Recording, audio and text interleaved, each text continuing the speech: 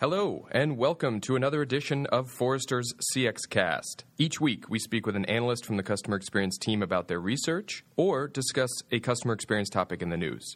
Along with my co-host, analyst Deanna Laufer, my name is Sam Stern. You will hear both of our voices each week.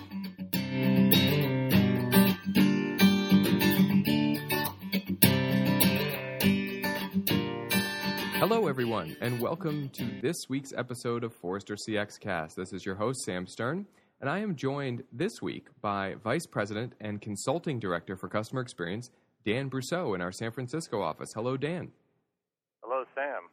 Thank you so much for speaking with us. You're the first non-research person I think we've had on the podcast. I feel privileged. Thank you very much. Great. Well, and we are excited to speak to you because I want to assure our clients up front, we're not going to mention names here, but the work that you and your team do with so many companies to really get down in the weeds and help them transform customer experience, I think is something that is a great topic for our listeners. So that's why we're excited to have you on. And I'd love to hear, maybe first about who are your consultants and what kind of work are you doing with some of these companies? Well, right. So who are our consultants? Our consultants, I can go back a little bit here. Forrester has always provided consulting services, and as you know, Sam, through our analysts who have done workshops and small projects. And around early 2013, we formed a new consulting organization because our clients were really asking us to go deeper and to help them really implement some of these best practices and capabilities that would advance their strengths in customer experience and realize the benefits of driving loyalty higher. So our consultants are domain experts in customer experience who also happen to have deep backgrounds in customer experience. And now we have a global team of experts that span a variety of different disciplines within customer experience and work alongside our analysts and data experts and technology experts to deliver much deeper, broader engagements in everything from strategy to design to measurement in customer data and technology, all aimed at delivering better customer experiences that drive loyalty and business impact. Great. Thank you for that summary. So let's pick on one of those topic areas. In my mind, I'm really interested to hear more about strategy, but guide me wherever you want to. And I'd love to hear, what are the types of questions that you're being asked, and then what kind of work does that lead to? And the questions that you're being asked, what are some of the challenges faced by these companies? Well, your desire to talk about strategy is spot on. And, as I think about what we're hearing most about in the past 6 months or even the past year is, help us understand what our customer experience strategy should be that will really set us apart in our industry. And on the flip side of that, we get another set of questions is, okay, if we understand what our strategy is supposed to be, how do we operationalize that so that doing customer experience well and delivering great experience is an everyday occurrence? Yep. And, those are really the two big domains. Now, it breaks out into many spaces from there, but those are, most of the questions kind of fall in those two camps, and they get articulated in lots of different ways. Sometimes in terms of we need to stop being so awful for some companies to the other end of the spectrum, which is, we're one of the best in the business. Help us rethink the next customer experience we need to deliver in 2 years. How do we get ready for that? Yeah, so they're sort of focused on continuing to stay in a leadership position. That's right. Yeah, that makes sense. And to sort of your point about really helping us do this, right, and getting more in the weeds, as you said, which was why your team, this more in-depth consulting organization, was set up.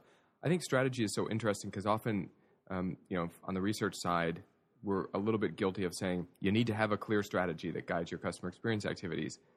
And the companies probably, by this point, we've been writing about it for years, are saying, yeah, I know that, so help me. And that's where you guys come in. So you've got these two sides of the coin of, all right, help us define a strategy that is could differentiate us, or could guide us towards stopping all the pain for our customers. And then the other side of it is operationalizing that so that we can consistently deliver it on a daily basis. walk me through maybe some of the milestones or the steps. I mean, what are some of the activities that can illuminate for a company what is a compelling customer experience strategy? Well, that's a great question. And, you've written on this, and other analysts like Deanna Laufer have written on this, and we've really adopted those methodologies into a consulting engagement approach, which really says you need to understand your customers first. And whereas before we would do a workshop to identify, hey, this is the right intended experience for your brand, now we have a very disciplined model for engaging with clients that starts with some customer insights to understand what's driving the behaviors, the loyalty behaviors for your brand in your industry. Yeah. And when you come to understand those and understand the kinds of emotions that are really driving a customer's perception of their customer experience, you can use those to begin to articulate how your brand promise should be played out in terms of the definition of a customer experience, what we call the intended customer experience. Yeah. What is the intended customer experience? If you say that this is my brand and this is my brand promise, then how does that brand promise play out in everyday interaction across the customer life cycle? And more than that, understanding who are your best fit customers, who are those primary customers that you seek to really deliver the best customer experience to and gain their loyalty. One thing's for sure is that you can't deliver a great customer experience that's all things to all people. And I think many organizations get locked into the idea that every customer is a great customer and every single customer deserves a great customer experience. Yeah. While that notionally that might be true, that's incredibly expensive and hard to deliver in a way that generates business value.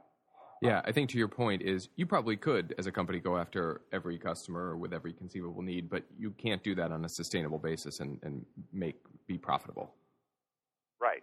And there's examples of companies who have tried that and are kind of littering the roadside from trying to be all things to all people and delivering substandard customer experience in the process that doesn't really differentiate them. Yeah.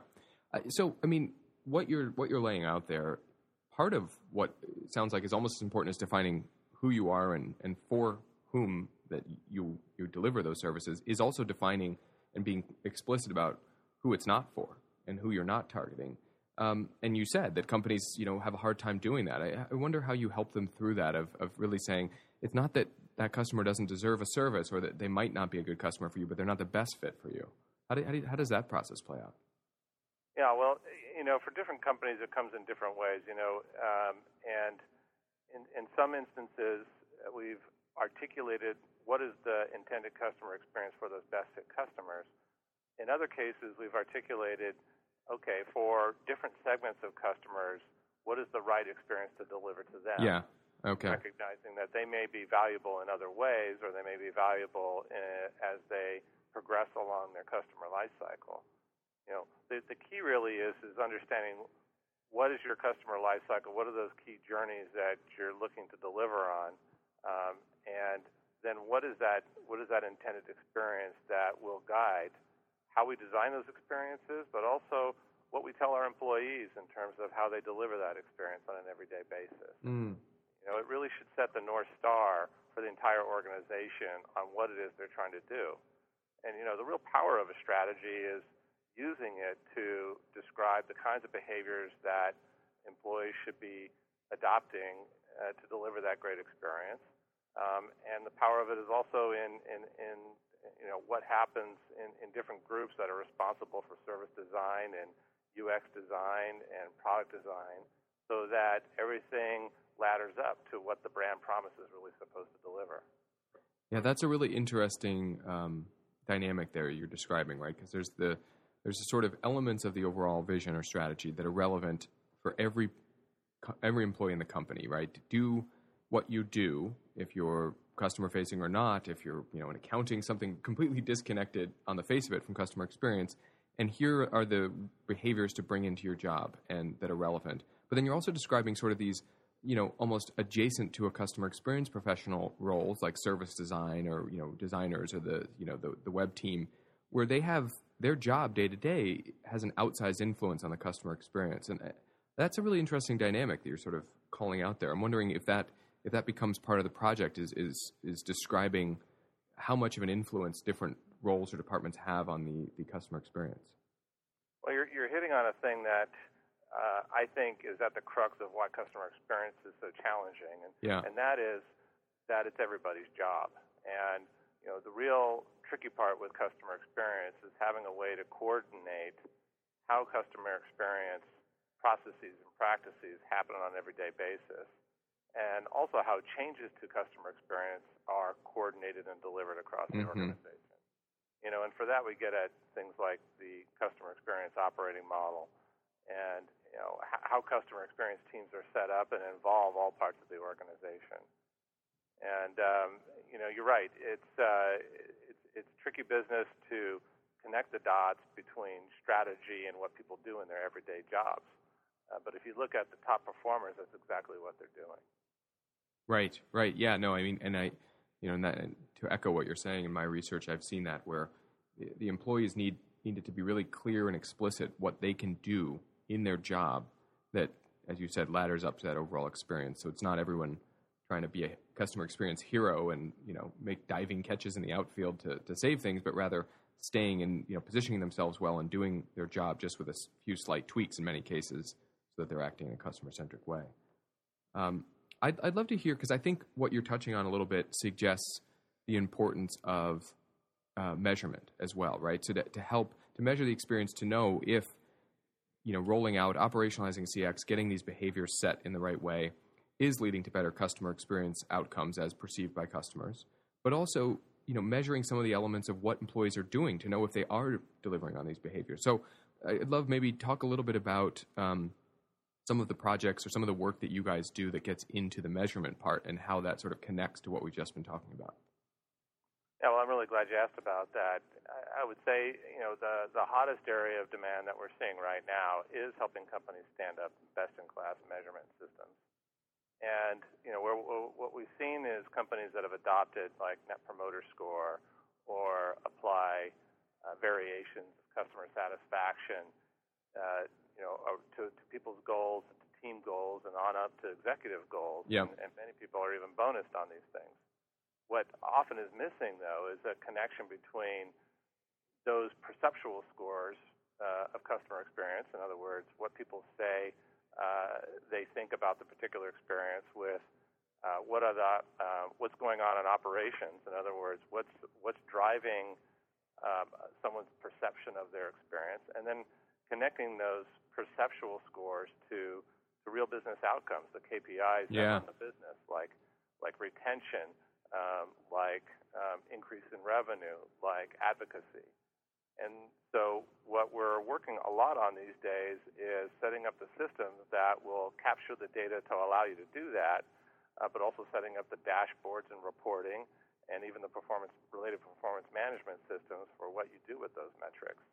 So essentially you have line of sight with what we're doing in the contact center or how our website works or what's happening in the store to what are people's perceptions of the experience, and then right into, okay, well, how does that affect loyalty and the business outcomes we get from higher loyalty? Yeah, no, it's great nuance. I mean, if the Net Promoter Scores are going up, that's good. Except if they're not referring you, or except if you're not, as a business, set up to take advantage of those referrals, right, for whatever reason. So it is about ultimately giving promoters an outlet to promote you, right, and knowing how to capture the value from those referrals they're making. So it really has to translate to business value, or it's not particularly worth it in terms of business results. Yeah. What we see is there's a lot of sophistication about getting the Net Promoter Scores. Yes. But when you get to unpeel the covers there and ask questions like, well, do you know financially what the difference between what would happen financially if your Net Promoter Score went up by 3 points? And interestingly, some companies actually do know this, and they've done all the math and modeling to show what happens if we go from a 17 to a 25, or if we move this many people from passives to promoters. Yes. what often is missing, though, is why. What is going on in the factory that causes people to do that? And so, we dig around into TNPS, transactional net promoter scores, and we can sometimes draw the inferences there.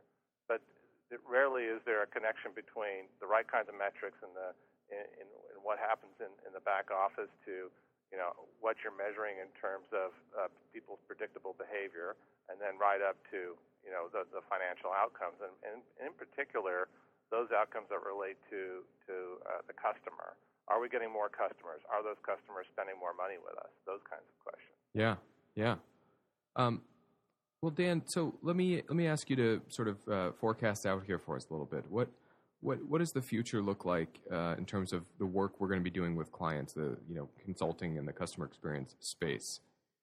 What do you predict will happen in the next couple of years? I think as we mature as a consulting organization, where we're seeing the demand, we follow our clients, of course, and what we're seeing is obviously the integration of digital and customer experience, and really the blurring of the lines between the two, so that there really isn't a difference. You don't think of them as two different topics. Digital is experience, and experience is digital. Yeah. And to do that right, you need a variety of different skills to come together. An understanding of brand and the customer, and from the customer on the data side, you need to understand digital business and digital technology, and you also need to understand the back end. So what are the systems of engagement and the systems of insight that support a well-rounded delivery of customer experience across all digital platforms and also direct. And this is going to become incredibly complex, and some companies will figure it out. And some companies are figuring it out, and they started digital and they started as customer-first companies. Right. But the rest of the world is struggling to keep up, and it's only going to get more complex and become faster. And customers are going to become more powerful than they are now, and they are becoming more powerful on an everyday basis. So I think the intensity level is rising, and firms like Forrester, need to stay ahead of the industry and really bring together many different disciplines from across data, customer experience, and technology and digital to really be able to help our clients solve these problems. And that's where we're going. Yeah, I think that's a great place to wrap up on. And thank you again, Dan, for joining us. Really interesting conversation to hear more in depth about what these sort of major challenges, problems are that you're helping companies solve with the consulting. Listeners, thank you for joining us again on CXCast this week, and we'll post a link in the show notes to Forrester.com consulting page so you can see more about these resources if you're interested. Thanks, Dan. Thank you, Sam. Take care. Bye, everyone.